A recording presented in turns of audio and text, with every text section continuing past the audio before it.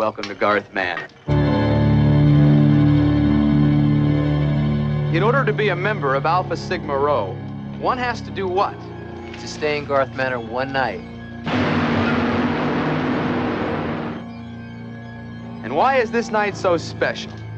Because 12 years ago, Raymond Garth murdered his family here and then committed suicide. Now, when the police arrived, they discovered a note written by Raymond Garth describing the entire gruesome act. But strangely, they only discovered 3 dead bodies. Andrew is still believed by some to be living somewhere within this house.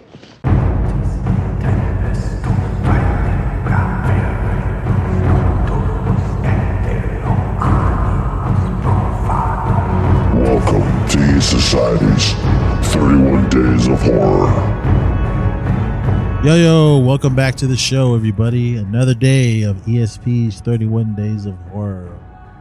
You heard Mike, you heard Cliff, and you heard Brian a few times, but we got a new voice for you guys to listen to. We got the one and only Desmond from Desmond's Flicks. What's up, brother? How you doing? I'm good, man. Thank you so much for having me. I'm excited to be here.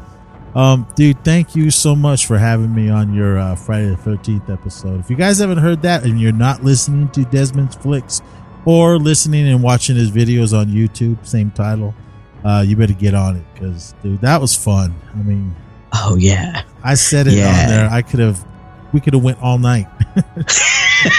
Easily. And that was a blast doing that with you and just, talking Friday the 13th and slashers. And it was cool that, the film we're going to talk about today was actually brought up when we were talking about Friday the 13th. Yes. And if you guys didn't hear that, go back and listen to it. Before you hear that, we did talk about the 1981 Linda Blair classic, Hell Night. From the creator of Halloween and the star of The Exorcist, Linda Blair in Hell Night. Garth Manor, where the unseen, the unspeakable, hides its terror in cobwebbed corridors. Linda Blair, Vincent Van Patten, and Peter Barton in Hell Night. From Compass International, rated R, under 17, not admitted without parent. This was a film I caught at the tail end of its run in the theater. I know walking to the bus stop, I saw the poster and I'm like, oh, cool, looks awesome. And I really loved the artwork of the 80s horror poster artwork. It was always amazing. I never really knew who did all these awesome drawings. I have met a few throughout my time going to conventions, but I really loved this poster. It spooked me out the first time I had seen it, and looking at it right now, it's still pretty creepy, man. I really enjoy these 80s. I know a lot of you younger listeners call it the 80s cheese, but you got to think of the time. Come on, it was 1981, the beginning of the 80s, but I love this film. When was the first time you had seen it? Oh man, I got introduced to this only about a year ago, and I immediately fell in love with it. Knew nothing about it, and the fact that Linda Blair and Peter Barton are in it, I was like, oh, I'm sold.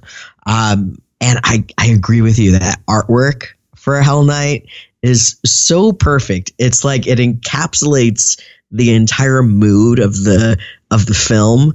And as you were talking about artwork from the 80s, that was a time where you would go into the video store and you would pick the movie off a shelf based off of the cover alone. And I know for a fact if I saw this when I was a kid going to like Blockbuster or Hollywood Video, I would have picked this one up just based on the artwork alone. Yeah, a lot of 80s films, stuff that I didn't get out to see when it was in the theater. Yeah, man, you just see the artwork on the box, and you're going, oh, this looks cool. There was times where I didn't even read what it was about. I just love the cover. Oh, this looks awesome. Let me take it home and watch it. I think one that I can remember offhand was, I believe it was Slumber Party Massacre 2. Oh yeah. From what I can remember, if I'm thinking of the right, I think there was 3 of them. I can't remember how many, but there's a guy standing there, kind of looks like a vampire type. He's holding a guitar and it's got a drill bit, and there's girls at his feet. I saw the first one, and I remember seeing the cover, go, whoa, man! I mean, the first one's cheesy and I love it, but I was like, man, this looks sweet.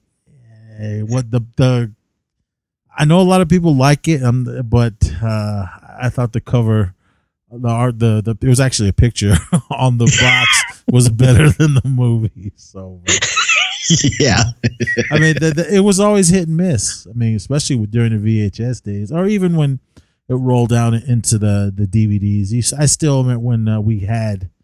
That sucks that we don't have rental places anymore. I know Redbox and streaming and all that kind of took over, but I loved going in and just finding hidden treasures. Yeah, Of stuff you never even heard of. So, because I usually when I do find something other like on Netflix, or you just gotta scroll and scroll and scroll. I think you spend more time trying to find a movie to watch than actually watching one. But for sure. Yeah, but nothing beat the video store days of just walking in there and just going through the horror section and just going down, starting from A and going all the way to Z. It was the best. But this film, yes, this was one. Like I said, I saw the poster. There was a show that used to come on Sunday nights called At the Movies. It was Gene Siskel and Roger Ebert. They just reviewed movies. It was like it was either thumbs up or thumbs down. From what I remember, I want to say they gave this movie a thumbs down. But from the scenes that I had seen in it, I remember the scenes they show, because when I watched this film, that's all I remember. There's a scene where one of the killers that are chasing everyone in the house opens up a door. It's basically at the end. I remember that scene really clearly with Linda Blair. And then the next clip they showed was basically the ending, when that part with the gate. I'm like, wait, what? Well, at the time watching it, I was like, oh, cool. But then when I finally saw the movie, I'm like, I knew that was coming, but then I was like, well, when is this happening? And then, oh man, they showed the ending and that. Those old trailers always did that too. They would like show half of the film. Yeah. I mean, even today, a lot of trailers do that. They show the whole movie in it, and it sucks. I hate when they do that. But or the big twist with the Pet Sematary remake, putting the twist in the trailer, things like that. Exactly. Ruins. Pet Sematary. All right. August 28th, 1981. This had a budget of $1.4 million. I mean, that seems a lot to us because we're not millionaires, but in movie biz, probably nothing. It made its money back, but it only made like $2.3 million. That was within the U.S. Usually these films, I mean, everybody just went to the movies because whatever was made was in the theater. So I'm surprised this didn't make much more, especially early 80s horror, because there was one coming out like pretty much every other week. So, but yeah. This one was awesome, man. I mean, I loved it the first time I'd seen it, and then the old USA Up All Nights and stuff like that, and then it kind of disappeared. It made its little run on DVD, but then it was out of print for a long time. And I had it on VHS, and it just kind of got beat up and broke. So I never really had it again. And then it finally came out on Blu-ray for Scream Factory, and I was stoked. I got to get it. So as soon as it came out, I ordered it, and it's actually a cool transfer. I mean, right before the film starts, they show a little article saying that they got the actual film and they cleaned it up with the 4K scan, but I guess there was some parts of the film that they had. They tried to find an original film, because usually throughout time with these films. They're shipped all over the place and they're playing at all kinds of theaters. The wear and tear of the film, sometimes it breaks or maybe it melts.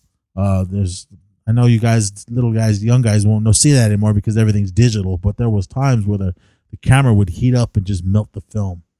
I've only seen that once out of all my movie going experiences, where the film just stopped and it just went, brah. I was like, whoa, what happened? So they said they had a hard time finding it, but I guess they had to use a standard version of it to put the clips that weren't so good into the film. Because I was like, wait a minute, because when I was reading it, I was like, so did they cut stuff out? And then I read it again. They said no, they added just standard footage. For me, for my viewing, I couldn't tell what was 4K and what wasn't, because it was still a good transfer. I really loved it. You can clearly tell that they used the film because it's got those lines every now and then in the film. So I really love that. But as far as all of that, the actors and actresses in this, we got Linda Blair. She plays Marty Gaines.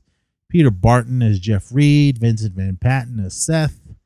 A Suki Goodwin as Denise Dunsmore. Kevin Brophy as Peter Bennett.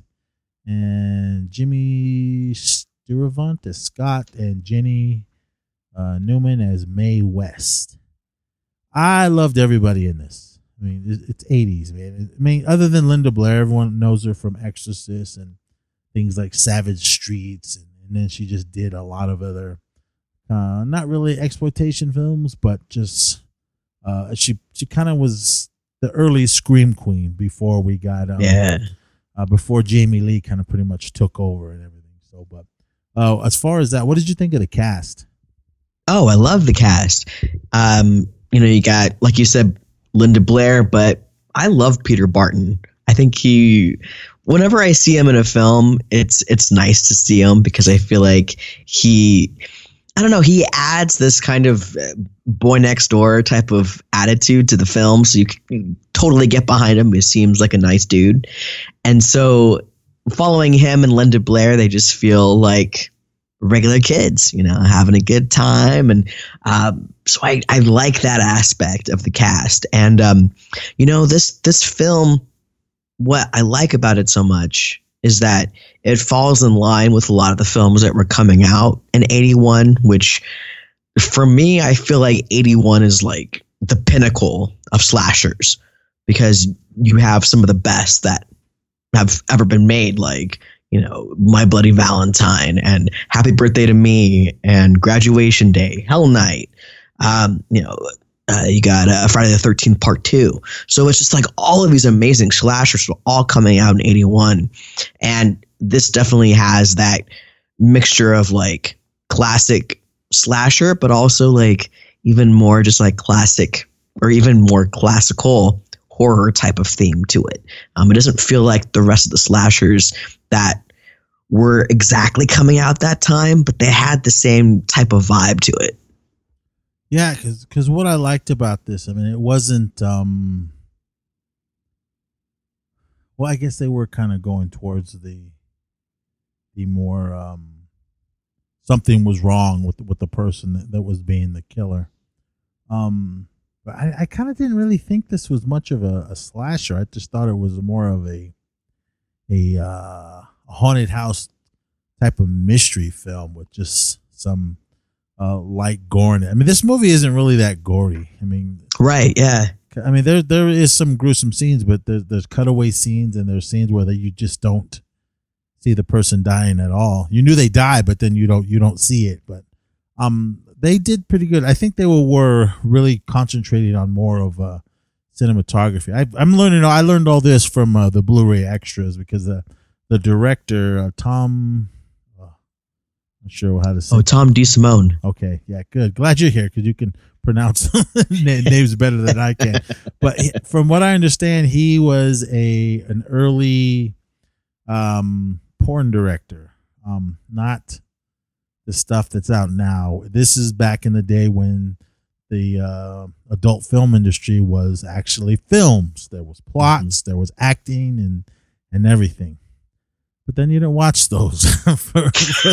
I mean, I can appreciate the filmmaking of the old 70s adult films or porn, whatever you want to call them. I mean, because they did have stories. They didn't make sense, but that's what this director was doing. But I think he was kind of getting tired of it. I think the only reason he did that, from what I understood, is he needed to get his foot in the door because nobody was wanting him for the little indie things he was making. So he goes, well, let me kind of get my foot in the door, people to know my name. So he started directing all these other adult films. And I believe this is his first actual, like, to step away from that type of filming to get into horror, because he goes, you know what, I'll make a horror movie. It'll be simple and easy. And it was far from that. He thought it was going to be easy and simple, but it was more of a challenge other than to find, to write the story, to find an actual place to film it and to get his actors. Because usually, I guess, with the adult stuff, it's like, you really need much. All you need is a room or a couch, a bed, something, and then just go. So I mean, but it was cool. He really appreciated what he did, and from after all these years, he was talking about it, because yeah, man, I really love this film, because it was tough to make, but he made it. He didn't think it was going to be a classic like it is now, because he goes, I just thought it was going to be another movie and people were just going to forget about it. He goes, but he still gets people that come up to him and go, hey man, I really love Hell Night. And he said that really makes him feel good. But back to Peter Barton. He was a guy that I had seen like 60s and 70s TV shows, and he had that boy next door type of face. And there was an interview with him on the Blu-ray, and man, this guy has aged good.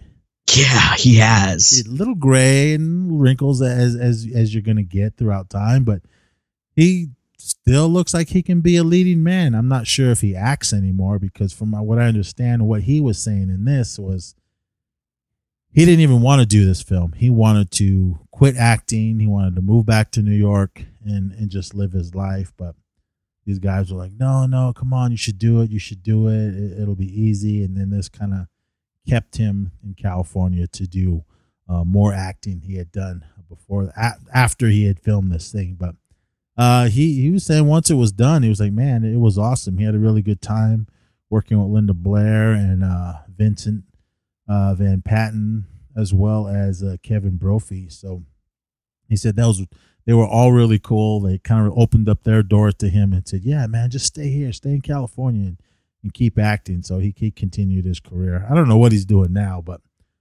there's some more stuff that happens to him and Kevin Brophy. We'll get to that at the end of this. But as far as the story, this is of course just 80s. You want to be scared and you want to see the sex in it and the blood and guts of the 80s horror.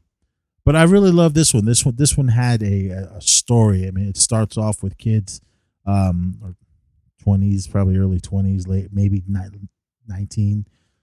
They were all pledging a fraternity, the Alpha Sigma Rho, and the president, Kevin Brophy's character, Peter Bennett, he is the president of the of the fraternity. I don't know any of that stuff. Me either. Junior college was all I got. There was no fraternities in there, but so he's telling them, yeah, man, they're having a big party, and like, yeah, we just come on, everyone, party. And there's two guys that are pledging the fraternity, and that is Jeff and Seth. And then they have Marty, which is Linda Blair, and Denise. I think that was her name. Denise. Those two, they didn't really mention the sorority they were pledging, but I guess it's all connected somehow. And what they have to do because you always have to do something, pledge something crazy they always add to get into this fraternity. And for this one was to spend one night in a mansion. They actually called it Hell Night, and they had to stay in the Garth Manor. And you get to this place, and it's real spooky because it's dark and everything. I really loved the lighting they did to make this house look really spooky because on the interviews when they're standing in front of the house, it looks all nice and cheerful.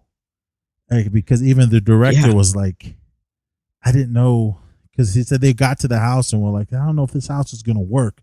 But then once it got dark, they went, oh, okay, it does work. And the lighting helps, especially how they made it look all eerie and scary. And they'd be like, if you saw this on a dark night, you wouldn't even want to go in that house, into that big mansion.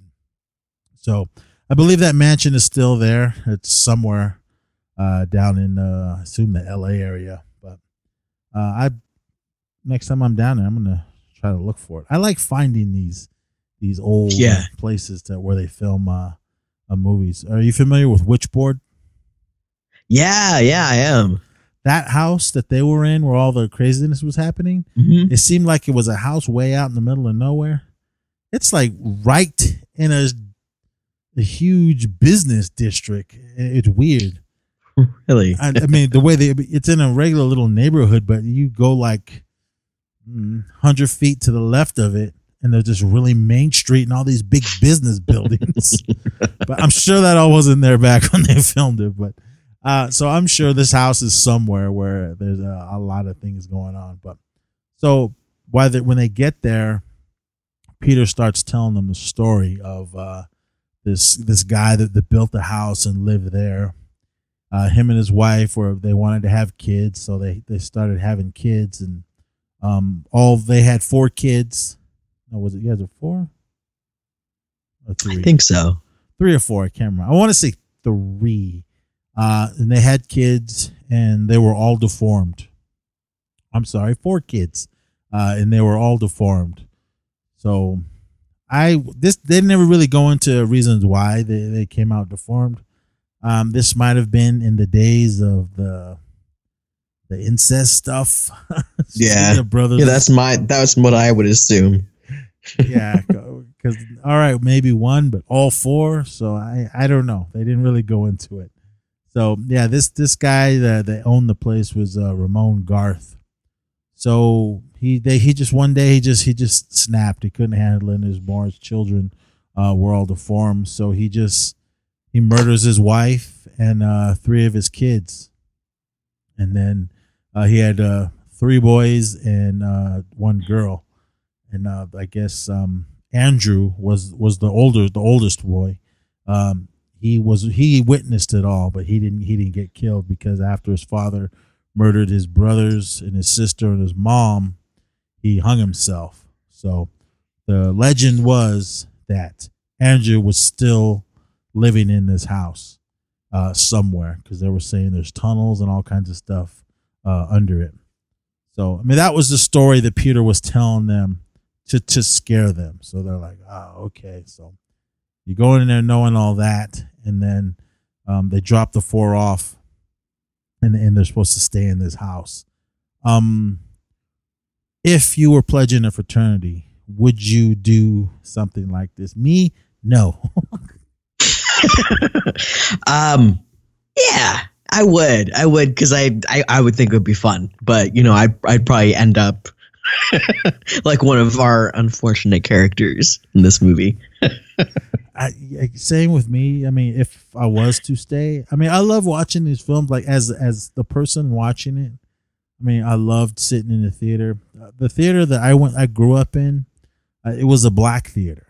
So I mean, it was a predominantly black neighborhood. And this isn't a stereotype. They spoke to the screen, especially during horror films. Like oh man, don't go in there. Oh, you shouldn't have done that. I mean, it was fun. That's how I grew up going to the movies, and I loved every minute of it. I go to the movies now, and everybody's quiet, but stuff like that. Because I remember when I'm sitting there watching this film, I think it was me and my buddy was sitting there. There was a lady a few rows back. She goes, I wouldn't stay in that house. I mean, it's different if you lean over to your buddy and go, no, I wouldn't do that. But just blurting it out so everybody hears it. Then, especially when all chaos is running rampant during this film, is when she went off and other people started going on. I mean, it's fun to do that. I know some people don't like it when people talk in their theaters, but I guess you just got to get into it. But it was always funny. I mean, it never bothered me. I mean, I went to the theater expecting that and loving it for all the craziness that these people came up with. So they're all staying at the house, and then they show a scene where Peter, Scott, and Mae West come back. Peter is the president of the fraternity, and he comes back with his little sidekick, and I assume just one of their girlfriends. And they're like, okay, we rigged up the house with all kinds of stuff. There's going to be lights and speakers and everything, and they're just going to basically try to scare them all night. Because they told him, they said, okay, we're going to lock you in this house, and you can't leave here until dawn. And they said, and when they checked the time, it goes, that's 6 hours from now. 6 hours didn't seem very long. Right. So I was like, I could probably do that, but I could stay awake for 6 hours. And because I don't know, once they get in the house, they're like, yeah, you can stay in any room. These old houses, especially if no one's living in them, they tend to get an old stench other than the dust or even like the furniture. It was all old stuff. And these guys musty. Exactly. And these guys just went right in and, all right, I'm going to go lay naked in this old bed that no one slept. I'm like, oh, no. Yeah. You want to bang in this musty bed? I couldn't do that.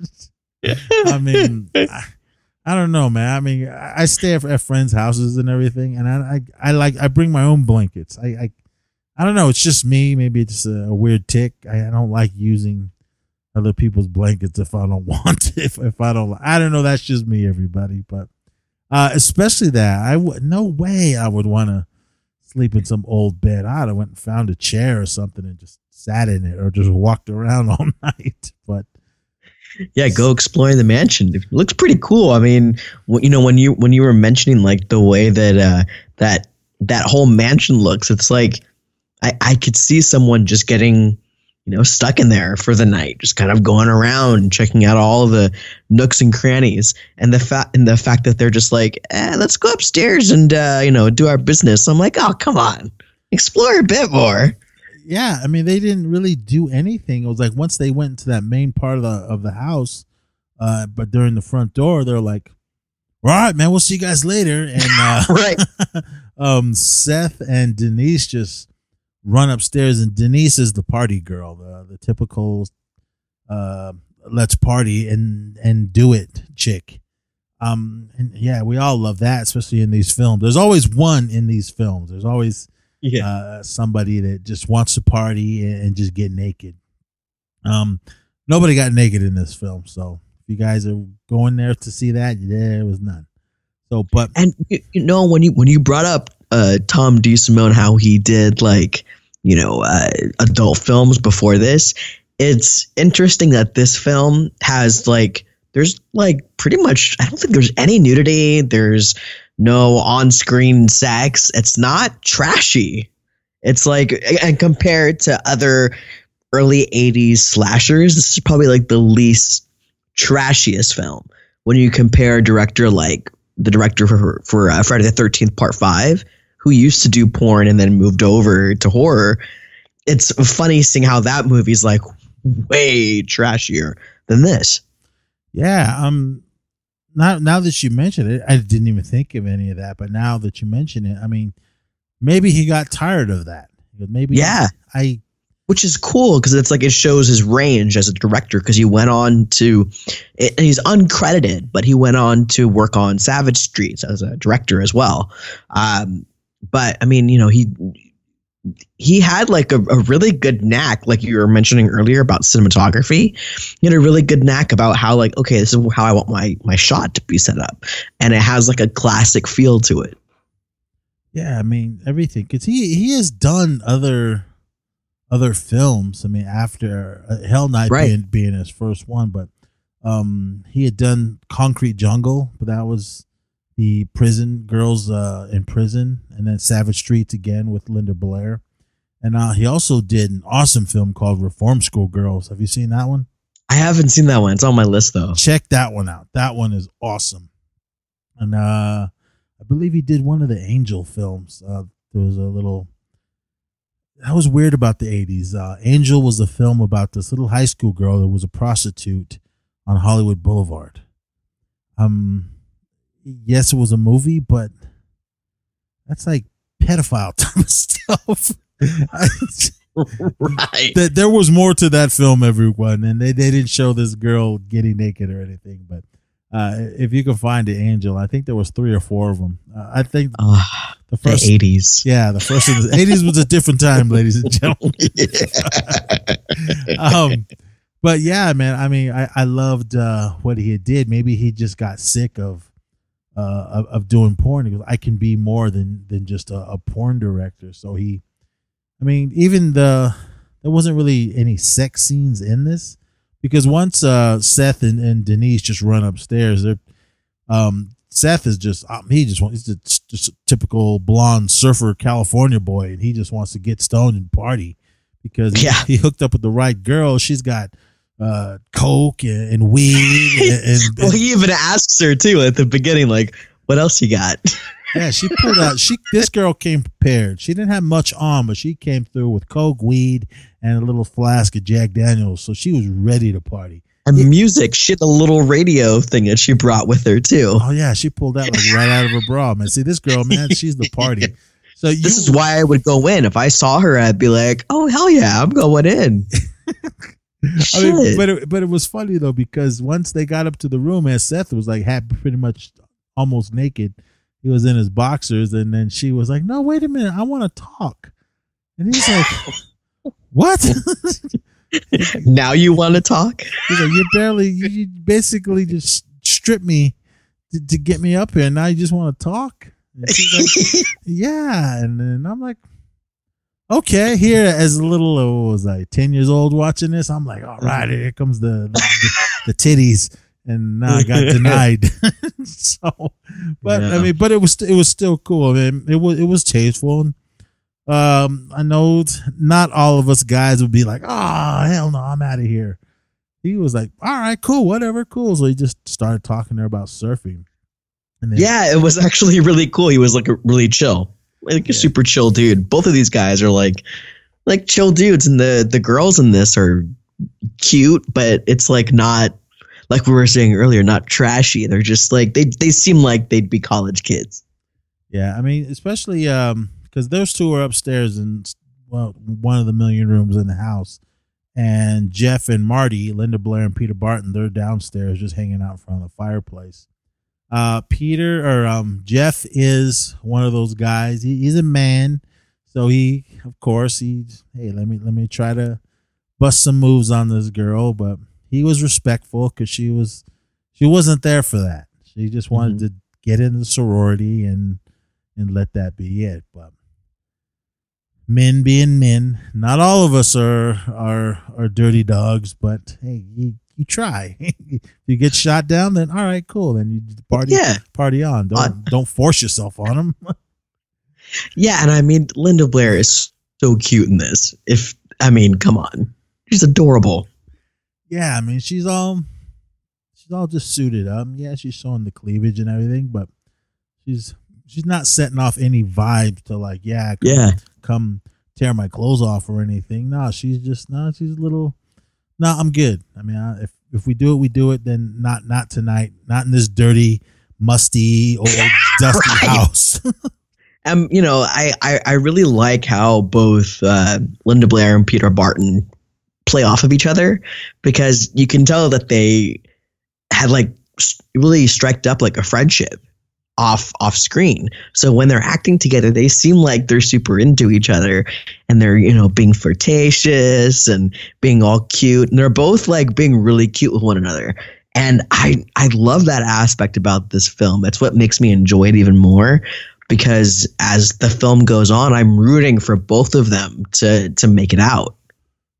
Yeah, I mean, because they both worked off each other really good. These were two well-trained actors. They weren't just, oh, this is the 80s horror movie. We don't want good acting. We just want blood, guts, and sex. I mean, they really picked these actors, because at this time you had seen these actors in other films. So I mean, especially Vincent Van Patten. I really loved him. He had done some earlier stuff. I want to say he was in a $6 Million Man episode, but I do remember he was in Rock and Roll High School. He was almost the same character in this, like just some young guy trying to get the girl. But he kind of was typecast for a little while, especially in his earlier career.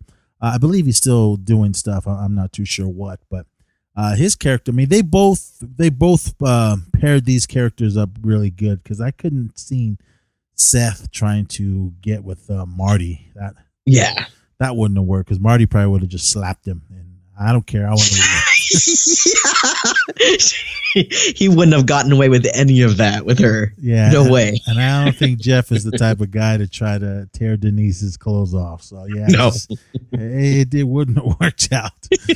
So while those four are in the house just trying to get to know each other, we got Peter, Scott, and Mae West outside setting up all the stuff. They're basically they came back to start trying to scare the four of them that are in the mansion.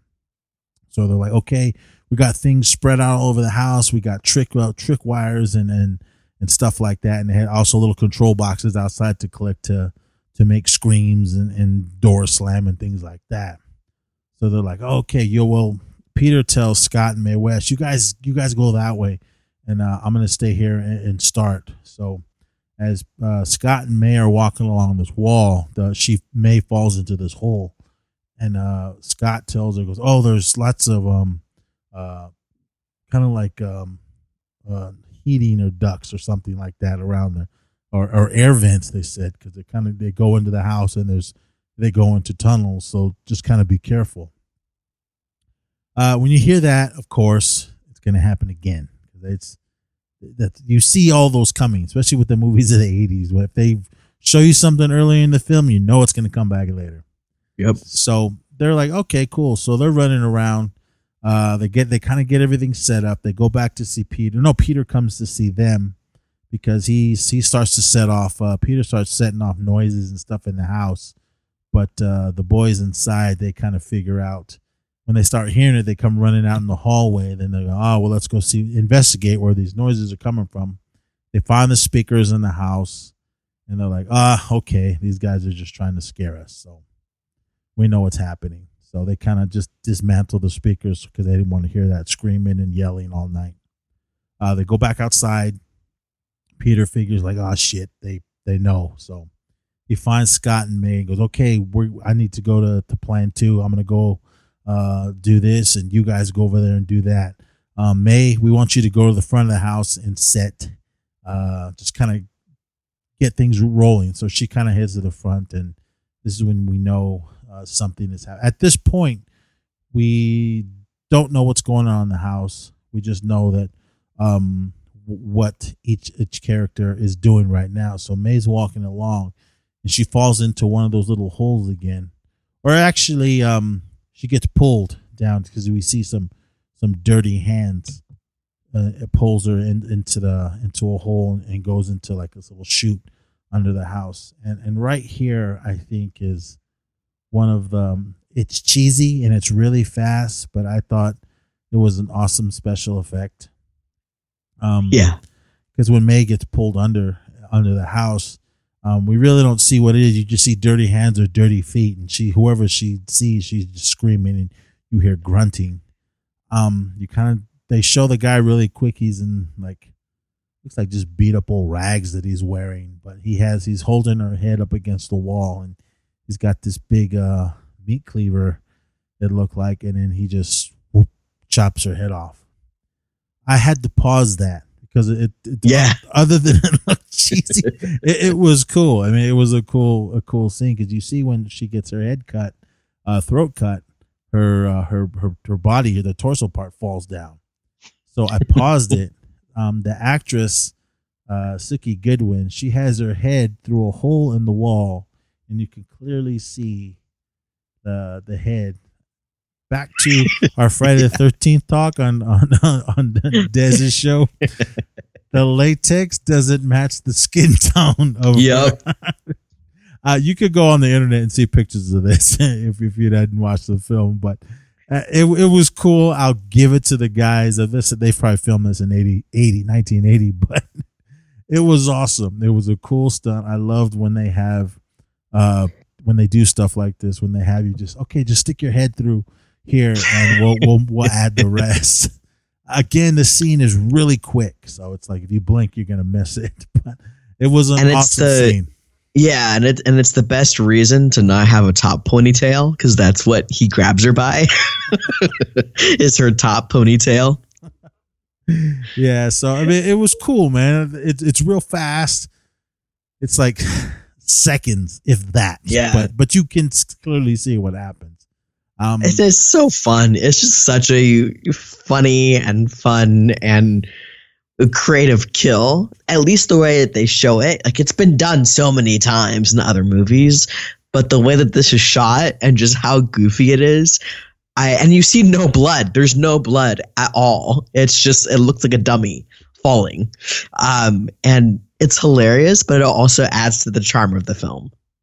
Yes, I mean, this movie, I mean, there's blood in it, but it's not like, it's very little. Yeah. It's like they didn't go overboard. They didn't show up with gallons and gallons of blood. They might have showed up with maybe a little bottle just to add some here and there. But I mean, especially something, that kind of thing, decapitating someone. I've never done it, but I'm sure gallons of blood. I would hope not. I'm sure gallons of blood come shooting out.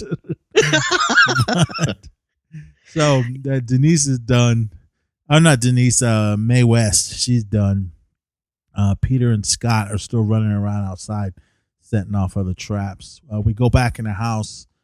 Jeff and Marty are still kind of, I didn't really pay attention to what they were talking about. They were basically just talking about their lives. I mean, nothing to do anything with what was happening in the house. Just basically, well, why'd you come to college? And why did you do this? And it was a lot of that between those two. I mean, getting to know each other. Yeah, before. I mean, if it's Jeff, he had to. All right, I just need to keep talking because he's a man, of course, and like, oh, I'm gonna get her into the room, and then maybe she'll get scared, and we can get it going. But nah, she wasn't having that. So she basically, okay, let's go to sleep. And this part was funny, and I'll give it to Jeff for being the man that he is. Because there was 2 beds there. He goes, all right, it's bedtime. He's like, okay. So she kind of lays down and rolls over. He comes and sits down, and he just barely puts his hand on her hip, and she goes, you lay over there. And, yeah. Worth a try. Yeah, man. You get points for trying. But she also kind of gives him a little smile, like, that's cute. Okay. Yeah. Nice try there. Yeah. Nice try, but no cigar. Get going. I mean, that's the kind of cool guy he was. He was like, all right, I understand. And he went and sat down over there. And I'm sure he wasn't even tired. He's like, inside you're like, you're mad. But and you could tell that like he really likes her a lot, because when shit starts to hit the fan, he's there with her. He's the one that, not trying to jump ahead too far, but he's looking out for her, making sure she's okay, which I'm like, all right, he like legit just really likes her too. Yeah, I mean that was cool, as well as Seth. I mean, yeah, he was just wanting to party and bang this chick, but I mean, he cared like, enough. Yeah, I mean, other than his friends, I mean, he just met these girls tonight, especially the girl he was with, man. But so once this is happening, they start hearing screams again, so they kind of go outside, or they go to investigate on what it is. They leave. Marty's in the room. They kind of, okay, well, you just stay here. We'll be back.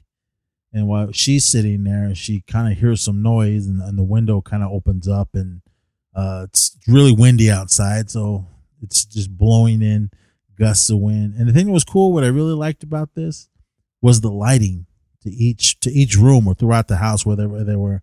It was all lit up by candles, but you can clearly see there was some kind of stage lighting to make the room a little bit brighter, because I'm sure all those candles didn't light up the room that good. And it also helps to be able to differentiate where you are within this mansion, because we only see little portions of where they are, which is definitely indicative of their budget. And you can always tell exactly where they are depending on either the prop design within the room, or like what you were saying with the lighting. It looks a specific way within certain rooms depending on where the light's coming from. And I thought stuff like that was really cool. Just being able to orient yourself within this mansion. Or even the lighting outside, because once they're outside, especially Jeff's character, or Peter Barton's character, Jeff, he goes outside because he knows there's someone out there, because he's all right, guys, we had enough, just knock it off and let us stay here. He kind of goes out into the little the brush and everything, and it's dark out there, but we're made to believe that it's like pitch black, or maybe the moonlight is out there, but he's out there, and lighting again is key, especially to when you're shooting in the dark.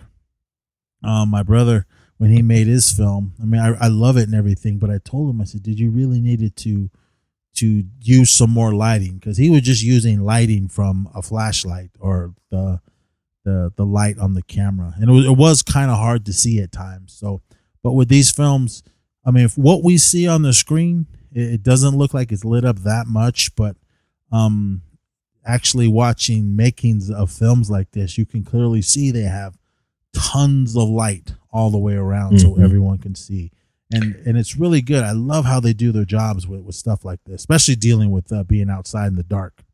And Scream Factory did a fantastic transfer on this film. Like, I have an out of print DVD, which is okay. And then when I got the Scream Factory edition earlier this year, there's a big difference with how they've restored the film. It's like a lot brighter. Yeah. I have seen the DVD cut, and I've also made the VHS one that I had. I mean, VHS was cool when it was out, but then the wear and tear watching right, it starts to lose its clarity, and it got really dark at parts. So I mean, there was some scenes where you knew they were outside because you couldn't see much. So I mean, when with the digital age of Blu-ray and the 4Ks and all that, they really take these old films and really clean them up. I think the best that I can speak for is Jaws. I mean, that was out. That was in the mid 70s, and that film was beat to hell. When I watched them, how they cleaned it up to put it into Blu-ray form. They had to run the film through water. It was some kind of technique that they did, and it got rid of all the scratches and everything in the film. And then they scanned that. So I'm pretty sure that's how they did this, because they did take the actual film reels and run it through and scan it all. So, I mean, these guys earn every penny they make when they get these old films and put them out for us in these awesome 4K scans. So, I mean, I really love Scream Factory, Shout Factory, whatever you want to call them. They do an excellent job with all this old 80s horror films that they put out. Yeah. So they're outside. They figure out, okay, Jeff finds the little trigger box that's setting off the sounds, and then he goes, oh, okay. So they go back inside. They start hearing more noises and everything. So Seth and Jeff run into the hallway. They leave Marty in the room, and this is when we get this. Actually looked creepy. I mean, I've seen this a million times, but watching it last night, it took me back to that first time I had seen this image, because it did look creepy. I mean, it was a ghost image of supposedly Ramon Garth, the owner of the mansion. He looked all zombie skullish, and he was damn, I wish I had some. Anyway, he was walking along, and he was looking all creepy. I mean, just image it in my head and watching it again. That would scare me. I mean, it looks spooky. Yes, it looks cheesy, especially with how good they cleaned this film up. Right. It looks so clear, and you can see the scratches or the makeup effect. Basically, someone just wearing a mask and old timey clothes coming at you. So, and it was like it reminded me of what they do over in Disneyland with the with the Haunted Mansion. Like seeing that in person is so cool, but also like it's creepy at the same time because it feels like it's right there. So I could see someone totally losing their shit if they saw like this ghost walking towards them. So when she flips out, I'm like, I'd probably be like, all right, fuck that, I'm out. That's one thing. I mean, I say this during every horror film I watch. When something is coming towards you, I'd be different if you're in a room where there's nothing in it. But when you're in a room with a ton of things all around you, my first thing I would do, grab whatever I can get a hold of and just start throwing things. Yes, it was a ghost, but hey, man, you don't just stand there and let it get you.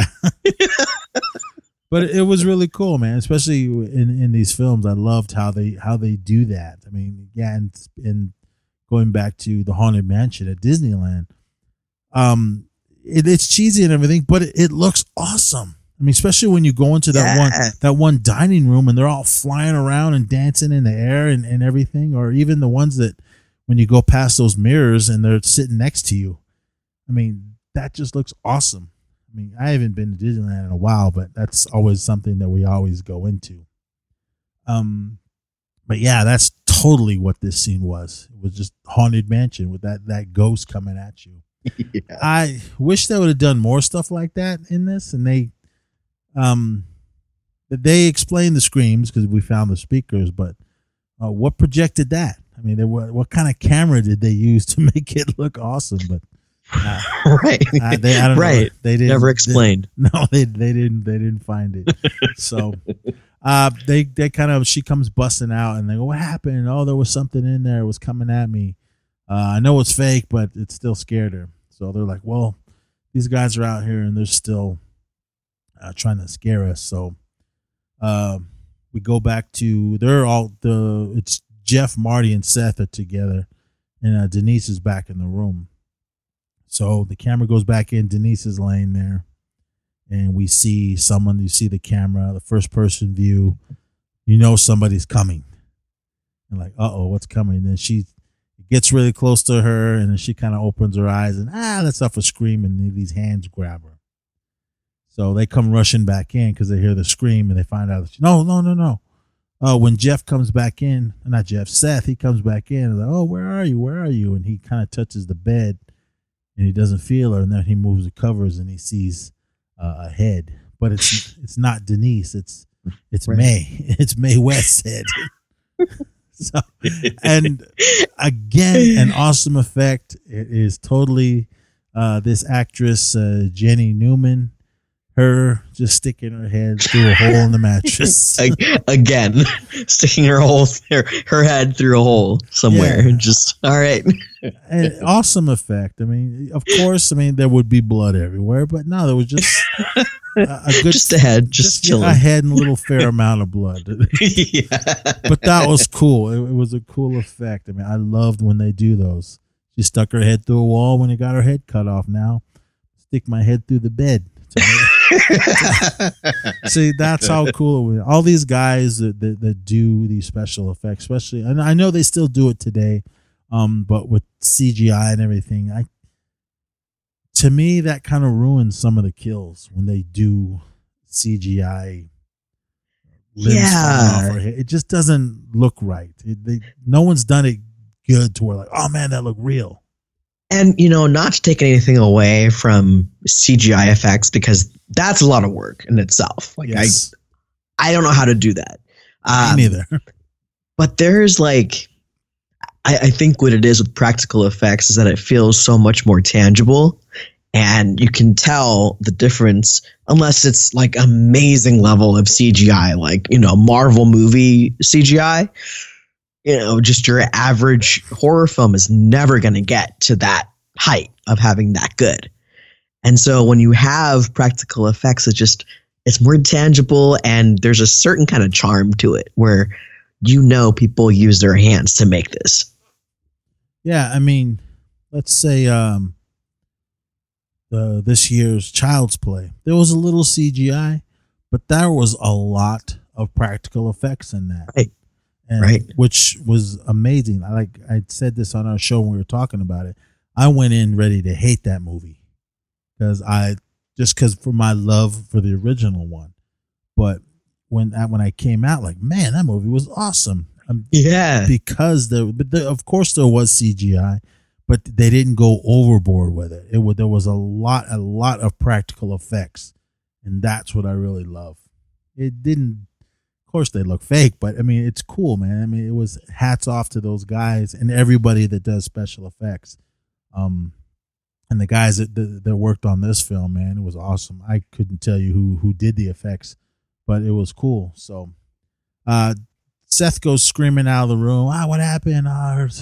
There's a girl's head in there. And, and they're like, well, where's Denise? I don't know. But there's some girl's head in here. Yeah.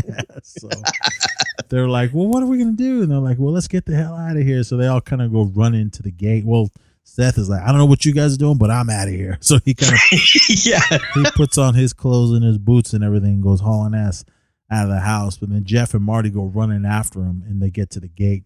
That was a funny thing that I learned watching the extras on this. The gate to the grounds of where the mansion is, in the movie, it looks like it's just like a few feet away from the front steps. They said it was actually half a mile. Right, and they had to run that whole thing, like go back and forth and back and forth. I didn't know that either until I watched the special features for this. Yeah, man. If I had to run a half a mile to the gate, I would have stayed there. I wouldn't.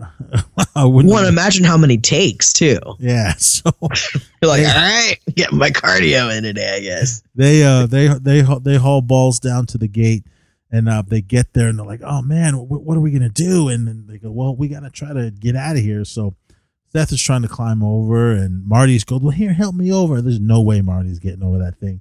But I like these old style gates. I'm sure it was made for this movie, but at the very top, it's basically like spearhead. So it's all super sharp. They didn't look really pointy. They were pointy, but they didn't look that sharp. They didn't look that pointy. I'm sure it would impale you if you fell on them, but obviously one of them was razor sharp, because when Seth gets to the top, he kind of holds in and he cuts himself. But he's got the adrenaline pumped in. He's scared. I'm getting the hell out of here. He makes it over the fence. He gets a few cuts and bumps on him, but he gets over. And he tells him, look, I'm going to go get help, so you guys stay here. So he just hauls ass down the road. And Marty and Jeff are like, well, we can wait here or we can go back in the house. So they're like, all right, well, let's go back in. I love how they look walking up. The music, I mean, the music was really eerie through every scene and all these, especially in this. They're like hugging up, like both super scared, the terror on their faces, just basically just looking at the house, but they're walking super slow, holding on to each other, going up step by step by step until they get back inside. I mean, that scene did take a little too long, but it was cool. I really loved it. I loved, like I said earlier, I love the cinematography of this. It wasn't just, okay, you guys go up those stairs and we'll move on to the next scene. This director and whoever his cinematographer were, I believe was a Mac Allenberg, they really did a good job with just scenes that were really nothing. It was just them walking into the house, but they shot it and it looked really good. So they get back in the house and they're like, well, we're just going to have to wait. They're not too sure what's happening. I got to go back a little bit because I skipped over 2 deaths. Before Jeff and all those guys take off out of the house, Scott and Peter are Right. are lurking around. Peter goes up to the roof, and he's like, "Okay, you go up there." And they had some more booby traps and everything they were gonna set. So while Peter is setting up something, was it just a body they were gonna throw down? Yeah, I think it was something like that. So Peter's like tinkering around with whatever he's messing with, but you get that first person shot of somebody like peeking around the corner and then slowly moving forward. I mean, they still do that in movies today, but I loved when they did that in these 80s horror films. This, the Halloween shot. Yeah, okay, this is something bad's coming that's coming towards this guy, and you don't see it coming. The person on the screen doesn't see it coming because they're doing whatever. I don't know about you or any of you listeners, but when someone's around me, I can sense that there's somebody there, and I just most of the time when I turn around and look, there is someone like in the room, or right? So yeah, you can just feel it. I don't like people standing behind me. I'm like, you gotta be in my peripherals. Yeah, I don't like that either. Stay in my peripherals. Yeah. So, it turns out to be, I believe Andrew was the name of the little mongoloid that's running around. Okay, now I feel better about thinking that in my head. Well, that's what they called him. So, I know. It was just like I thought of that while I was watching it. I'm like, is that okay to say that? I'm like, I don't know, but that's what they call them. These aren't my words, ladies and gentlemen. It was the 80s. Yeah, it was the 80s, different time, like I always say, and blame the guys who wrote the story. So he comes up behind him, and I love this special effect as well. We'd seen it already a billion times throughout the 80s. Of Scott gets all scared. Andrew, I believe it's Andrew, he grabs him and then just twists his head. Yeah. And it's awesome. Of course, it looks fake. You can clearly see it's a dummy where he spins his head around and then the body hits the ground. And still, so like, it's so satisfying. Oh, yeah. I mean, especially the sound it makes. Yeah. And then he just thud to the rooftop. Which was cool, and I love this. My wife kind of pointed it out too. She was like, "It's cool because he's laying there. The actor is laying there, and he had to put his clothes on backwards." Yeah.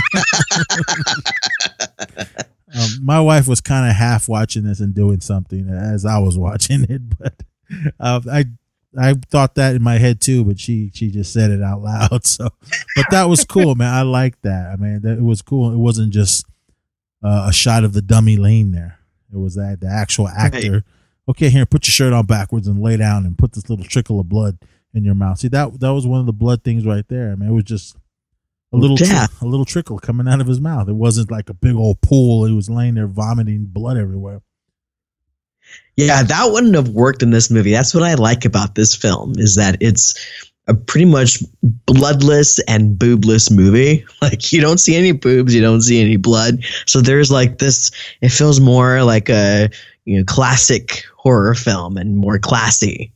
But it worked in this film. Yeah, it works so well in this movie. Yeah, I mean, it didn't need all that blood and the boobs and everything. So, I mean, that's what was cool about Hell Night. So, he's dead. We go back downstairs. Peter's kind of trying to figure stuff out. And he runs into... Oh, no. He goes up to the roof because he's trying to look for Scott, and he climbs up onto the roof. And then he's looking around. He doesn't see him. He goes over to the ledge where he's supposed to be, and he starts winding up the little wire that's, I guess were supposed to have something hanging there. He rolls it, and then till it stops. And then he looks, he gets his flashlight, shines it over, and you see the body of Scott, and he's kind of looking up, which is cool. Another thing, just that same little trickle of blood in here. And then this is when Peter, he gets all scared, and he runs and takes off and runs down, climbs down the ladder. I don't know if you ever climbed down those rope ladders. They're not. I haven't, but that doesn't look easy to go down. They're not the stablest. Yeah. Especially if you're trying to hurry and be fast because you're scared. I don't know. I mean, my friend had one to his treehouse, and that was a pain in the butt to go up and down. So, but it was cool. I loved what they did there. I mean, especially that was what, 3-story mansion. Oh man. Yeah. Yeah. So he runs down and he's like all scared, and then he's running through. This I thought was stupid. There's a big, huge maze in the back of the mansion, hedge maze. So he goes running in that like, he doesn't know what's going on. He's just trying to be quiet. And this is another thing. When you're running for your life from some killer, turn your flashlight off. Yeah. Turn your flashlight off and don't go into a hedge maze. And just try to be as quiet as you can. I mean, they're all, I mean, of course you're running for your life, but I mean, that's the magic of movies. You love it. I mean, because even still, I mean, I can hear those people in the audience, turn your flashlight off. You're right. I'm thinking it, but then someone in the audience yells it out. So he kind of sees somebody kind of like rushes by really quick. He gets scared and hides. And then when he spins around, there's someone standing there. He shines his flashlight, and it's this hideous looking face, which isn't actually that bad if you pause and look at it. I mean, he looks like he's got a big bump on his head, but that's it. I mean, you can clearly see it's just some actor with dark makeup around his eyes and messed up teeth, but he's got one of those things that the Grim Reaper carries around. A sickle? Yeah. Hold on. What did you call it? It's a sickle, right? Hold on. My wife said something. What did you call it? Scythe or sickle? I don't know. Oh, yeah. That's closer for sure. Yeah, whatever it is, it was one of those things. The thing that Grim Reaper carries around, and he gets it right to the gut or basically in the chest somewhere. That's the end of Peter. Another awesome effect. I mean, you can clearly see it's a dummy, and it gets stuck in it or stuck in him. So he's down for the count. We go back into the house, and this is when everybody is and they find the head of Mae West, and then Seth takes off, runs down the road after he gets over the gate. Marty and Jeff are in the house, and they're still trying to figure out, well, what are we gonna do? Are we gonna die here? What's happening? And they're just, it's all right. We'll make it. Seth will be back. Just trying to, and then this is another thing. Jeff was so cool. He was trying to calm her down. Like, it's all right. It's all right. We're going to be fine. So, yeah. I mean, that's how cool he was. He didn't like, what are we going to, he didn't, there's been plenty of movies where not just guy, if it's not the girls, it's some guy like flipping out. Like, let's talk about Bill Paxton's character in Aliens. Yeah. He just lost. Can't even keep it together. Yeah. So, I mean, Jeff was scared, but he was like, other than, you know what, I gotta be calm, so she'll be calm, because she wasn't irate or anything. She wasn't just didn't know what was happening. I think if Denise was in this room, forget about it. Yeah, she would she'd have been screaming and crying. So Marty held it together. She's a tough girl. Linda Blair is that tough girl. Have you ever met her? I haven't had the chance to meet her at a con yet. She's really short, and she's just lovable, and you just want to hug her. I just kind of waved, hey, how you doing? That was about it. I talked to her for a little bit, but because I saw her when she was standing, and I was like, man, she's little, but same thing with Linnea Quigley. She's tiny and she's so sweet. I will be meeting her next week in Riverside. There is nice some kind of con that my brother wants me to go with him to. Dark Side in Riverside, I think that's what it's called. They're having, right on. They're having, it's a 3-day deal. We're only going Saturday. They're having what's that movie called? Night of the Demons reunion. So pretty much. Oh, cool. Yeah. All the main people in that are going to be there, as well as the director. And she'll be there. I've never met her, and from what I hear, everyone says she's really cool. Yeah. I want her to sign my Return of the Living Dead Blu-ray. So, Nice. I'll bring that down there. But so they're in the house just trying to just keep each other cool, and then Jeff starts looking out the window. He goes, "Hey, I can see a light outside." So he's like, "I just got to go investigate."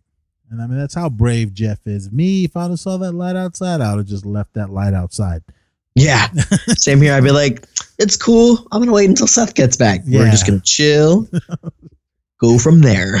But it's a movie and you want more scares. So Jeff's, because Linda Blair or Marty's like, no, just stay here. What if you die? And, I'll be all right. I'll be all right, babe. And just stay here. So he goes out there, and I don't know how he saw it. I mean, because it was in the hedge maze, so maybe these hedges weren't very that high, or maybe he was so high up he can look right down into it. So he goes outside really quick. He went out the window in the room they were in, and it was ground level. And then, who knows? Maybe they went up to another higher floor, and I don't know. I'm just putting this together, everybody. But anyway, so he goes outside, and he finds the flashlight. When he finds it, this is when he finds the body of Peter, the guy who got it with the sickle, sai, whatever you want to call it, the Grim Reaper tool. He finds him there, and then he runs, and he runs back into the house, and then he kind of just keeps it quiet. He doesn't say anything. Right. He's like, this is not going to help the situation. We're just going to gloss over that. Yeah, which was cool. We'll come back to that in a second. But he just kept it to himself. What is it? Oh, nothing. I just found a flashlight. So right. So they're, at this point, they're like, you know, we need to get the hell out of here. So they're still trying to figure out what they're going to do. We switch over to Seth. He comes running into town, trying to stop anybody he can. Help, there's this going on up at the mansion, and nobody's listening. So he runs into the police department. First of all, wherever this town is, there's like nobody on the street, maybe one or two people, and they just end up driving off. But for some reason, everybody, obviously it has to have been a weekend, Friday or Saturday night, everybody's at the police station. Because when he busts into the police station, it is wall to wall of everybody with some kind of complaint, people getting arrested and this and that. He comes running in, tries to tell them, hey, there's been murders up at what the hell was this? The Garth Manor. And they're like, man, are you one of Peter Bennett's boys? And he's like, yeah. And he goes, okay, if you tell him any of you guys come in here, you guys are going to get arrested and spend the night in jail. But nobody is listening to him. And he's like, come on. They go, you one more word at me, we're putting you in jail. So he obviously police are supposed to help you, but they're not going to help this guy. And this was another thing. I haven't been in too many police stations, but I'm pretty sure they're not going to leave their evidence rooms full of a whole arsenal on a table with the door wide open. Like, he casually walked down the hallway, saw this door open, and guns were out. And he's like, well, I'm just going to go ahead and take one of these. And then he walks out of the police department with it. He grabs a shotgun, loads it up, puts the other shells in his pocket, and then just takes off. I don't know about him, but I would have grabbed whatever I could have held. Yeah. It didn't look like there was any handguns. It looks like they were all rifles. I mean, but a gun is a gun. It'll do its job. But shotgun, that's it'll do the job. But when you got a shotgun, I don't know if you guys are gun shooters. If you're aiming to kill, you better be close, because when those buckshots come out, they spread. So if you're trying to shoot someone that's far away, you ain't killing them. So he goes hauling ass back to the mansion. Jeff and Marty are still trying to figure out what's going on in there. And this part kind of, it made me laugh, but then you're so scared earlier when they're trying to get out, you're not really thinking straight.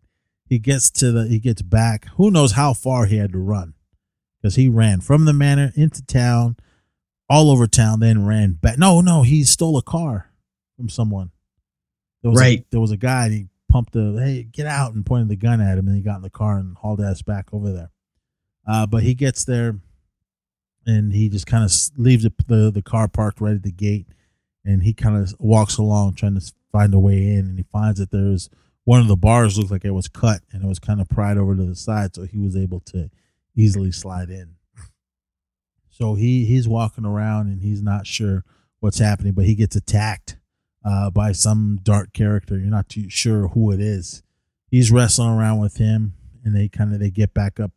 He runs, and he gets attacked again in front of the mansion on the stairs. Seth turns around, pumps one round into him. He goes down, and then he pumps in another one. Then he falls into the water. Anytime I'll just, okay, he's dead, and I would have ran off. But Seth, he was cool thinking. He goes, let me make sure this guy is dead. He goes down and pulls him out of the little pond that it was in, and yeah, he's dead. 2 shotgun shells into you, yeah, you're dead. So, but when he looks at him, he's like, oh my God, this, I believe this is when we find out that there's actually two guys running around. Andrew is the main one, the big mongoloid looking one. His brother, I can't remember what his brother's name was. He just looked like he was an old man, but I don't know. He didn't look like he had many deformities on his face, but Benjamin Button. Yeah. So Benjamin is down for the count, and Jeff goes running into the house, and hey, I'm here, everyone come out. This is when Marty and Jeff come running out, and then this is when Andrew comes running out of the darkness and grabs Seth and just pulls him into a dark corner, and then you just hear a shotgun blast, and then a shotgun comes sliding out. We don't know what happened, so they're like, well, we got to get that gun. No, they already went down into the basement because they were looking around for stuff. Yeah, I can't remember where that happened, but yeah, that must have been before this. I think they were. Did they go outside? No. I don't. No. I think they somehow. I can't remember how, but it doesn't have nothing to do a big key part of the story. But they get down into the basement, and they said earlier there's all kinds of tunnels and all kinds of underground stuff under the mansion. So they find a room that is like a dining room. There's a big, huge dining room table. They find the body of Denise. She's laying there, and there's other bodies around the table, and they're pretty much just old corpses. From what I understand, that was the Garth family. Right. They were all just because he killed them all. Because when Ramon Garth killed everyone, they were sitting at the dinner table. So they're like, oh my God. So they're trying to get out of there. And this is when Andrew comes running in, and we see a good look at him, and his face is all kind of messed up. He's got a big old bump on his head, but he looks like a big giant dude. So he's chasing them, and they're running through these corridors and in these little caverns under the house. And I really liked how they shot this film. It's first person. You see Jeff and Marty running, and it's basically just a cameraman with a huge light on his camera because it's shining the way through all this. I like when they do those type of things when whatever's chasing. I think the best person or the best film to talk about a camera going after whoever was in it also came out this year in 1981, American Werewolf in London. Yeah. When that guy gets off the train and then the wolf starts chasing him down the subway tunnels. I just thought that was awesome film work. It's obviously the film on a dolly getting pushed, but I love when they do that in films like this, when you see that whatever's chasing you is behind you and they're running every direction and it's just the camera. Or even in The Shining, they did it as well in that. Yeah, and Evil Dead did a great job of that. What I like about Evil Dead is the noise it made. As it was coming. Yeah. And speaking of Evil Dead, I noticed that you were watching the remake the other night.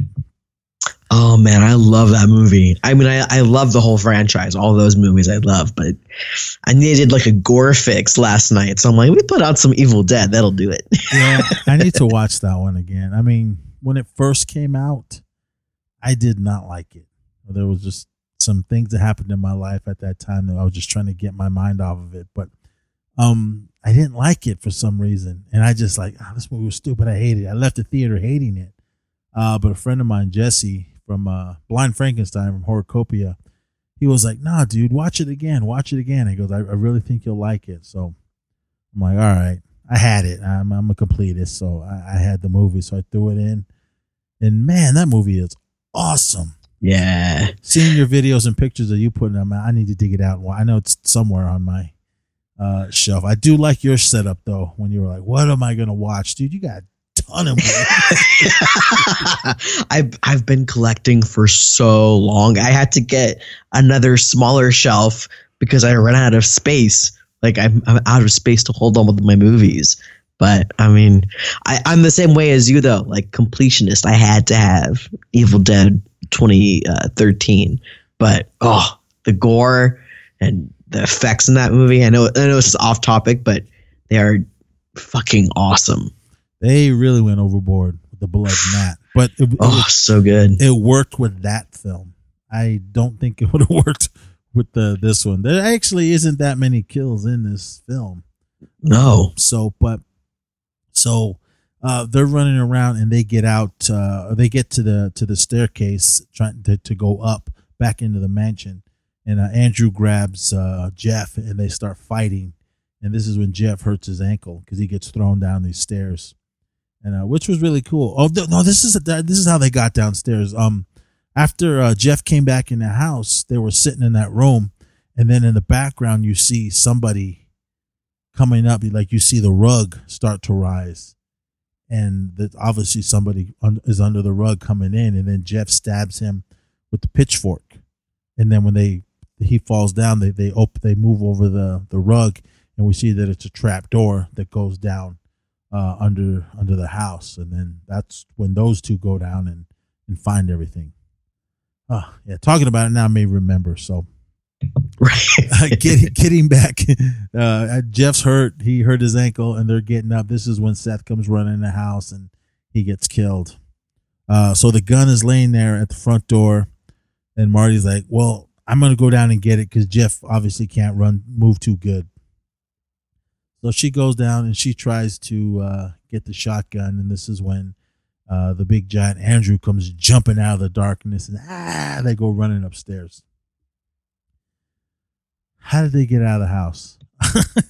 Well, and this scene that's coming up where it's basically Peter Barton and Linda Blair. They're like, all right, how are we going to get out of here? Oh, there's an open window. So I shouldn't call them Peter Barton and Linda Blair, should I? I should be calling them Marty and Seth. Jeff. So Seth is like, or not Seth, it's Jeff. Yeah. Jeff's like, all right, go through the window. You get through, and Marty, she starts climbing through, and that's when Andrew, the second killer, he picks up freaking Jeff and throws him out the window and kills him. And Marty has made her way up to the top of the mansion. And at this point, this is when she like drops down, finds Jeff, and grabs the keys so she can get out of there. Because earlier, Jeff, when he finds Peter hinged up against the little wall of the hedge maze, he sees that he's holding keys. Oh, no. She finds it because she finds it. Yeah. Because she goes running and she runs through the maze and she finds Peter laying there and she's screaming, but she notices he's got the key, so she pries it out of his hand. For some reason, I thought it was Jeff. Yeah, we're all over the place, everybody, but it's all right. But watching the extras when Peter Barton was talking about it, he said the stuntman that picked him up, he said when he threw him, that was him getting thrown out of the window, but not the actual person that fell. He said he almost hit his head on the window frame as he was throwing him in. And you could clearly see his head came close. But yeah, I mean that was a really good stunt. Because usually, man, they go, all right, cut, bring in a body double and let me throw him out the window. Nah, man, he was like, you know what? I want to make this as close as possible. So yeah, just pick me up, and I'm sure you just throw him outside onto a mattress or something. But props to Peter Barton, man, for doing that one little stunt. But he did other stunts in this when he was fighting and everything. So you didn't want him to die, but yeah, that was a bummer. That's the thing about this movie. Like, there's no one in this film that, you know, I felt bad for every one of them, even though like the effects were cool. I was like, oh, that's a bummer. That was actually kind of a cool character, which is nice about this movie. There's a certain extent where you care about the characters. Yeah, because I didn't want Seth to die. He was cool, man. He was the brave one to run all the way into town and then come running back to try to help his friends, and he ends up getting it. And then Peter Barton or Jeff, he is the lovable guy that you want to be friends with, or you want him to take you to the prom or whatever. And then, well, at least it wasn't a bloody death. See, he just got thrown out the window. Yeah. But when Marty comes running up to the front of the house, we see Jeff laying there, and he's also got a little trickle of blood coming out of his mouth. Not much, but just a little stream. So she goes running, and this is one of the scenes earlier when I said that when I was watching at the movies. She goes running downstairs, and she sees the body of the first brother laying there by that little pond, and she screams and turns around. She looks up at the front door, and this is when the front doors of the mansion come bursting open, and you see this mongoloid Andrew guy come running out, and she's and then she goes running down, and she's not sure. Like, she gets to the gate, like, what am I gonna do? So she gets there, but luckily she has the keys this time. So she opens up, goes through the gate, and quick thinking, once I got through that gate, I would have just got in that car and boom, drove off. She ran through, looped up the chain again, locked it, and then jumped in the car and took off. Yeah, she was smart, like, you know, and quick thinking. This was another quick thinking. Earlier in the film, when Jeff and Marty were just trying to get to know each other, she had mentioned her father owned a car garage, and she had worked there all through high school, so she learned a lot on how to repair cars.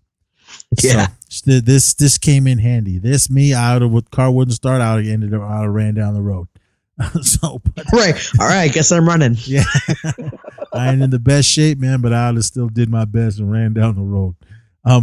So she jumps in the car. She's trying to start it up. I'm surprised the car even turned over or almost turned over, still revving up because those lights were on. And I don't know how long those lights are on, especially those cars. And it was obviously a 70s car. And that battery would have chewed up all the lights. But hey, it's a movie. Yeah. So she gets in. It's not starting. Here she's just trying to get out of there because she doesn't know if Jeff's going to be there. Or not Jeff, but Andrew is going to be there to kill her. So she jumps out really quick, pops open the hood. I don't know what she did, but I don't know. I would like to learn what she did to start the car from under the engine. I don't know. You hear some sparks and then boom, the car kicked over. So she jumps in. She starts to take off. And she thinks she's getting away, and this is when Andrew's on the roof of the car. He comes, like, his head comes down. She screams. It made me jump when I first seen it, and I love the audience. This is a fun scene, like, you know, for the limited budget that the film is. You know, there's like some fun stunts in here, and this, as you're explaining this, you know, the climax of the film, all of these, you know, set pieces here, they're so well choreographed, and it's really fun watching this entire scene unfold. Yeah, I mean, it's for especially the stunt work. I mean, there was obviously a lot of stunts in this film. I mean, you don't really think of stunts when you start talking about horror films, but because usually most of the times they'll throw just a dummy off a roof or whatever, but I mean, these guys really did that. And props to the stuntmen to do what they do to throw themselves down the stairs or throw them off of a car. I'm not tough enough to do that. Even in my younger ages, I don't think I could throw myself down the stairs. Yeah. I know, it's insane what they put their bodies through. I know, just to entertain us. So he's on the roof of the car. She's screaming. She backs up, throws the car in the reverse. It hits the fence or the gate. And if you guys remember, the gate has these little sharp little spear type things on the top. So it kind of falls forward. So she turns around, she drives around, and he's still trying to get her. And she somehow, when she screams, the car just perfectly spins around to face the gate. So she punches it, hauls ass. And this is when Andrew on the roof looks up, and you see him just get impaled by the fence, which was an awesome stunt. I really liked that. Especially, I mean, you obviously know it's a dummy that gets impaled, but it was cool. And Linda Blair's a badass. Oh yeah, and going back to what I said earlier in the show, watching at the movies that they showed the ending, because shortly after that impalement, the movie's over. So, right. And I was like, why did they show the ending in this? I mean, they didn't show the guy get impaled, but you knew where it was going. Right. So, obviously she know, okay, I'm safe now because both of the killers are dead. So I was waiting for him to like spring into action and not be dead, to pull a Jason on us. And well, this is before the hockey mask and everything. So, right. And yeah, a lot of the horror films at this time, at least the slashers, besides Halloween, they were all just one-off horror films that never, did any sequels. They were just a one and done type of film. Yeah. So what I liked about this is she knew she was safe and there was no more danger anymore. She just basically just passes out. And I'm sure she was already tired, exhausted from running for her life all night. She just passes out and then wakes up and it's morning. When I was sitting there watching this the first time, I was hoping that she would get out of the car and he would be gone. But nope, he's still there. So yeah, that would have been pretty cool to just be like, uh-oh. Yeah.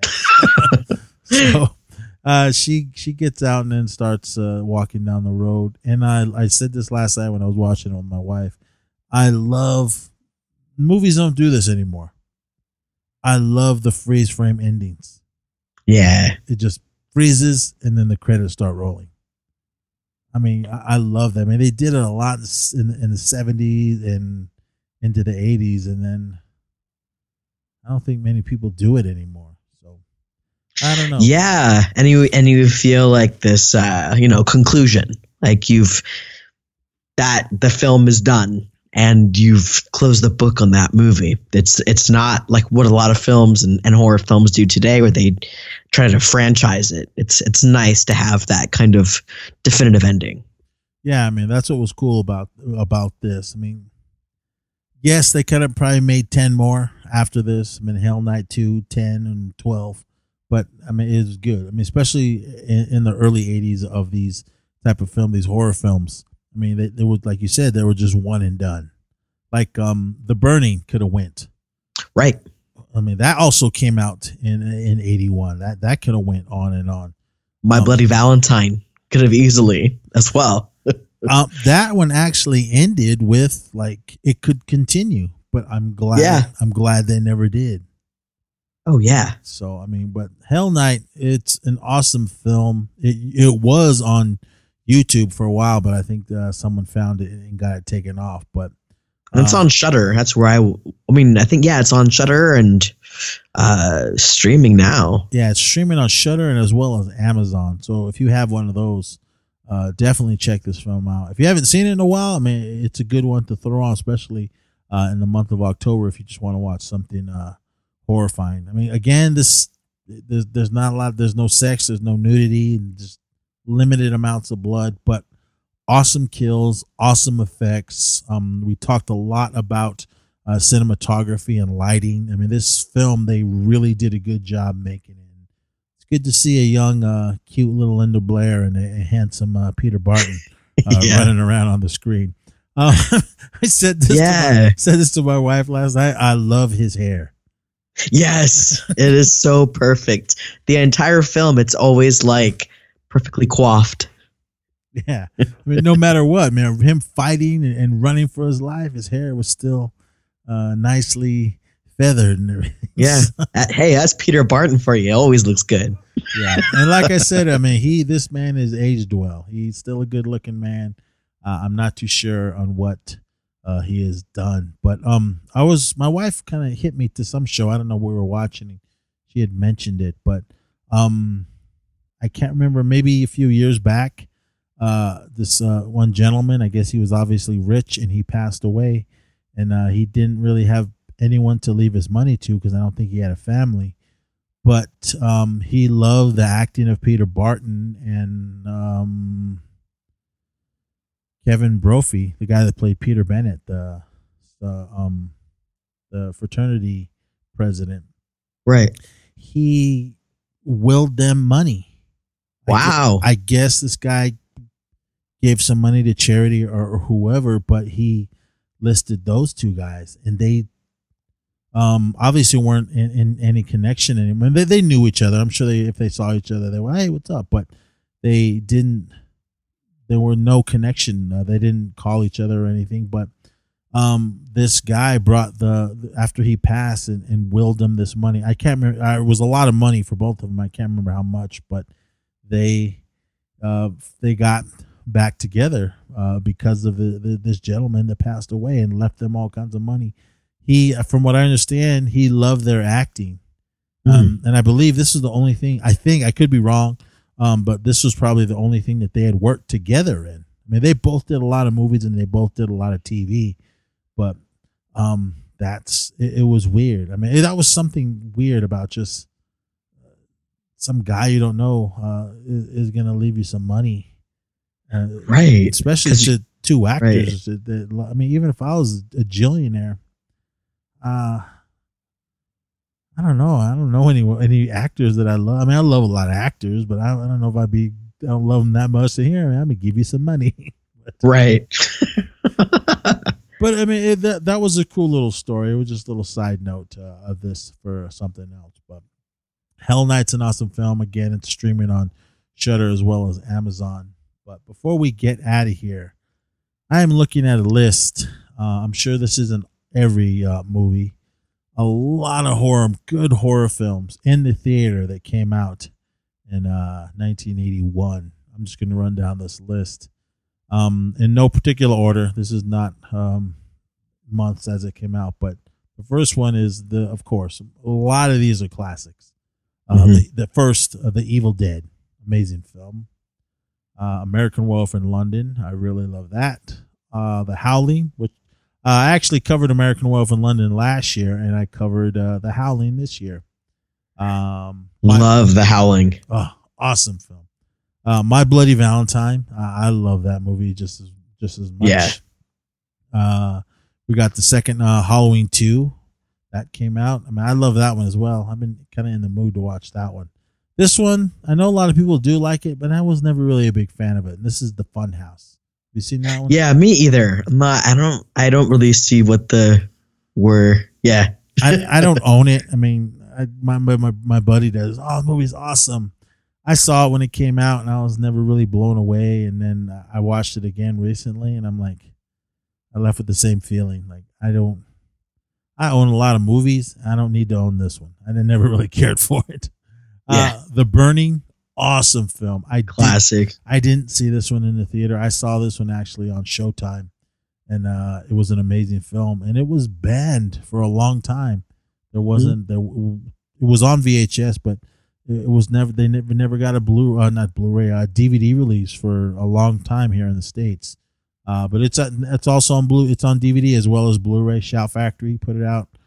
This next one, I was never really a fan of this one either. This was Happy Birthday to Me. I love that movie. I don't know what it is, but I think it's like between this and Graduation Day, like I love both of those films. See, the poster, when we're talking about posters, like, oh, this looks awesome. Let's go see it. The poster looks awesome. It's just Happy Birthday to Me. You see this guy with the shish kebab getting ready to get stabbed through the back of his head. or through his mouth and come out. It looks awesome and it looks scary. And I remember when it came out and seeing the poster, like, oh, it's gonna be awesome. Then we went and saw it, and I left the theater like, So, Hell Night, of course, we just talked about that. Another film that came out in 1981 was The Beyond. Oh yeah, Fulci. That's an awesome movie. I love Fulci and I love his films, but I have to be in the mood to sit there and watch them. Yeah, I mean, there's a specific type of style he does. It feels like a lot slower than Argento. Yeah, it's one of those ones that you got to really sit there and pay attention to. It's not like Friday the 13th. You can just throw it on, and if you get up to go do something else or look at your phone, you're not going to miss a key part of the film. But right. Speaking of Friday the 13th, we got the second one, Friday the 13th Part 2. This next one, awesome film. Scanners, I love that. Yeah. House by the Cemetery. I've seen that a few times. I don't really remember it. I actually haven't seen that one yet. It's on my list though. This is one. It was streaming on Hulu last year because we had covered it. This is a movie called what's his face? Wes Craven, Deadly Blessing. Have you seen that? I haven't seen that one yet. It's on my list as well. Check it out, dude. It's good. I mean, Shout Factory or Scream Factory, whatever you want to call it. They put out a good one. Dude, I think you would like it. If you just see it somewhere, just pick it up. All right, right on. The next one, I can take it or leave it, but it is what it is, especially for the 80s. This is a Wolfen. I like that. Never seen that one. I haven't seen that one either. It's cool. This is one I've never seen. Have you seen Cannibal Ferox?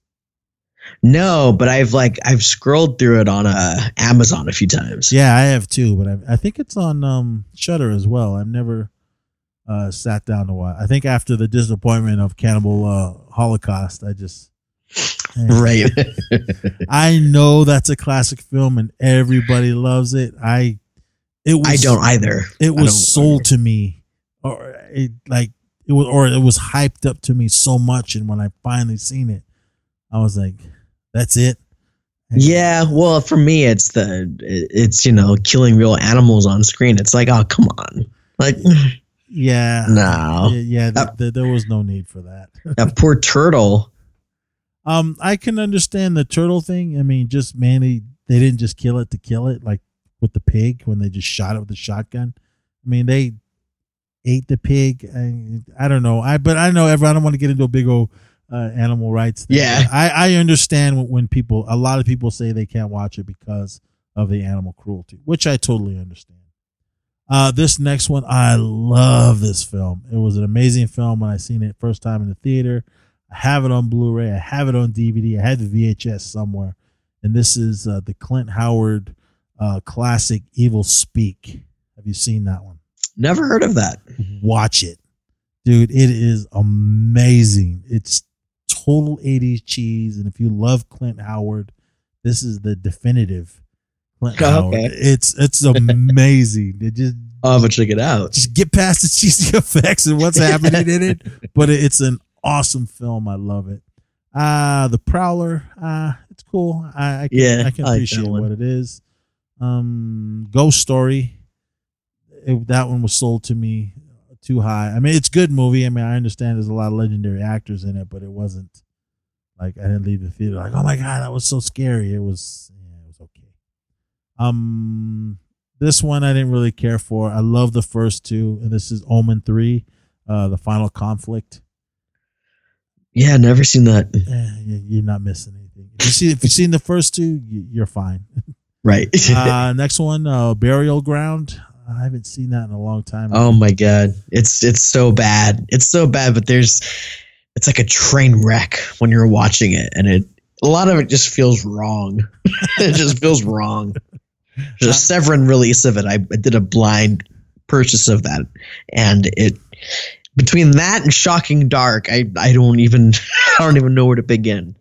You're braver than me because I seen it, but it didn't leave an imprint on me. Like, oh my god, this is an awesome film. So I think that's why I never. Oh, it's bad. I mean, no, it's a bad movie, but it's kind of bad in a way where you got to invite your friends over and laugh at it. Yeah, okay. I'll take your word for it. Final Exam, that one's cool. It wasn't what it was. Early 80s slasher.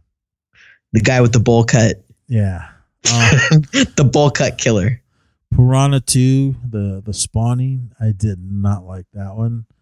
Never even heard of that. The first one's amazing. It's an awesome. Student Bodies, it's take it or leave it. Let me see. Blood Beach. It's cheesy, but I loved it. And it did make me, I mean, other than Jaws scared the hell out of me to go into the water, Blood Beach made me not want to walk on the sand. I have that on VHS. Oh, awesome. I think that's the only way you can. I don't think it's on Blu-ray yet. Yeah, you can't. It's only available on VHS. The Boogans. Never seen that. I seen it. I don't really remember it. Let me see. I'm just hitting the main ones. Oh, this one I love. And some people have never heard of this film. Have you heard of Fear No Evil? I have, but I haven't seen it yet. I have a copy somewhere around here. My buddy had it. He just burned me a copy. But that was a film also on at the movies that they hated it, and what they showed got me hyped up to go see it. So I ended up seeing it, and I really enjoyed that film. That one was more a devil type of thing. He was the son of Satan, and just him going to high school and everything, and then all this craziness happens. It is cheesy with that cheesy 80s effects, but I really enjoyed this film. I loved it. That's just some of the main ones. There's a ton of other ones that probably, if it wasn't a theater, it just didn't get that big of a release. But the 80s, man, I always defend the 80s of, like, if it wasn't for us 80s horrors, you wouldn't have what you have today.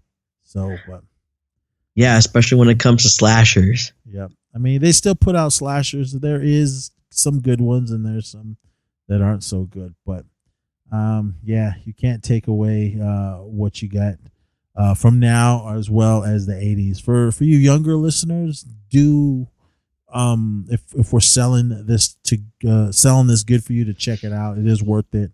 Or just go through, type in 80s horrors and just go down the list. And you know what's a great book? It's one that I was actually flipping through while we were talking, is the Teenage Slasher movie book. I haven't heard of that. It's great. There's a second revised version, which is, a lot cheaper than the older version. But this is like, it covers every slasher imaginable, from the early days to, your more modern slashers. And it goes into box office numbers and how the films were made, and, all these kind of, the different resurgence throughout slashers and giallo, all that stuff. It's a fantastic book. I typed in teenager, and then for some reason Turtles. Yeah, it's the Teenage Slasher movie book by J.A. Kurzweil. Okay, let me see what pops up. I think because I just typed in slasher and teenage, and then here's cool. That's a sweet cover. Yeah, it's an awesome book. I love this book, and I mean, trust me, I'm not sponsored by this book. That's not why I'm plugging it so much. But it's like, if you're a slasher fan and you want to just have like a book you can pick up and flip through, if you're trying to like get a little tidbit about a specific movie, there's really cool info in here about every single slasher. Is it like a book, or is it pictures and everything? Oh, I mean, it's like there's pictures and everything. It's like there's like posters and different movie art and, just all this kind of stuff, which is awesome. Like a lot of those, the VHS covers, they show all that kind of artwork, and they just go through the history of slashers. Oh, well, cool, man. I haven't bought a book in years. I think the last book I bought was that Friday the 13th of Crystal Lake memoirs. That was the last book I bought, but I love slasher films, and especially of the 80s. Dude, this looks awesome. I'm just reading. Other than what you said, I'm reading what else they got in it. It's not that expensive. No, yeah, the second and expanded edition is the one that I got, and it was a lot cheaper than the first edition. Oh, okay. I see it as low as $10. Yeah. Cool. All right. Well, definitely, dude. I'm gonna have to check this book out. And hey, Des, man, thank you so much for coming on, dude. It's always good to talk to you about stuff we love, man. Yeah, man. Thank you so much for having me. This was a lot of fun. Cool. Everyone, again, like I said earlier in the show, check out Desmond's Flicks on YouTube and subscribe there. Leave a comment. Also check out Desmond's Flicks, the podcast, and everything does. And follow. What's your handle on Instagram? Yeah, Instagram, Facebook, and Twitter is Desmond's Flicks. Cool. Right on, buddy. Dude, thank you so much, man. Absolutely, man. Thank you for having me. You were the reason why I picked this movie for us to do, because you had posted something about, I love this film. And I was like, man, I hadn't seen this in a while, so it was always cool to get you on the show, dude. Hey, thank you so much, man. And again, thank you for letting me come on your show and talking about Friday the 13th. Oh man, anytime. I was thinking about you as I was putting together my Christmas episode, so we'll have to see if you can come on for some Christmas movies. Oh, definitely. Cool. Awesome. All right, everyone, that is going to be it for this one. We went way over than I wanted to, but it's all right, man. It was awesome. Just awesome to have you on the show, Des. Thanks, man. I appreciate it.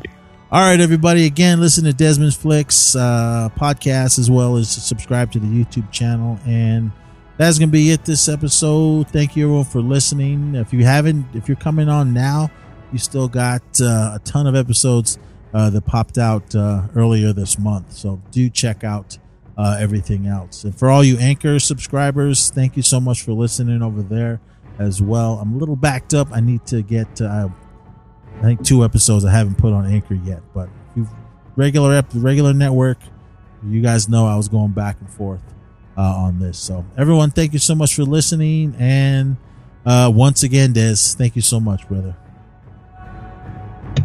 Thank you. All right. I will be back tomorrow with something else. Everyone stay creepy and party on.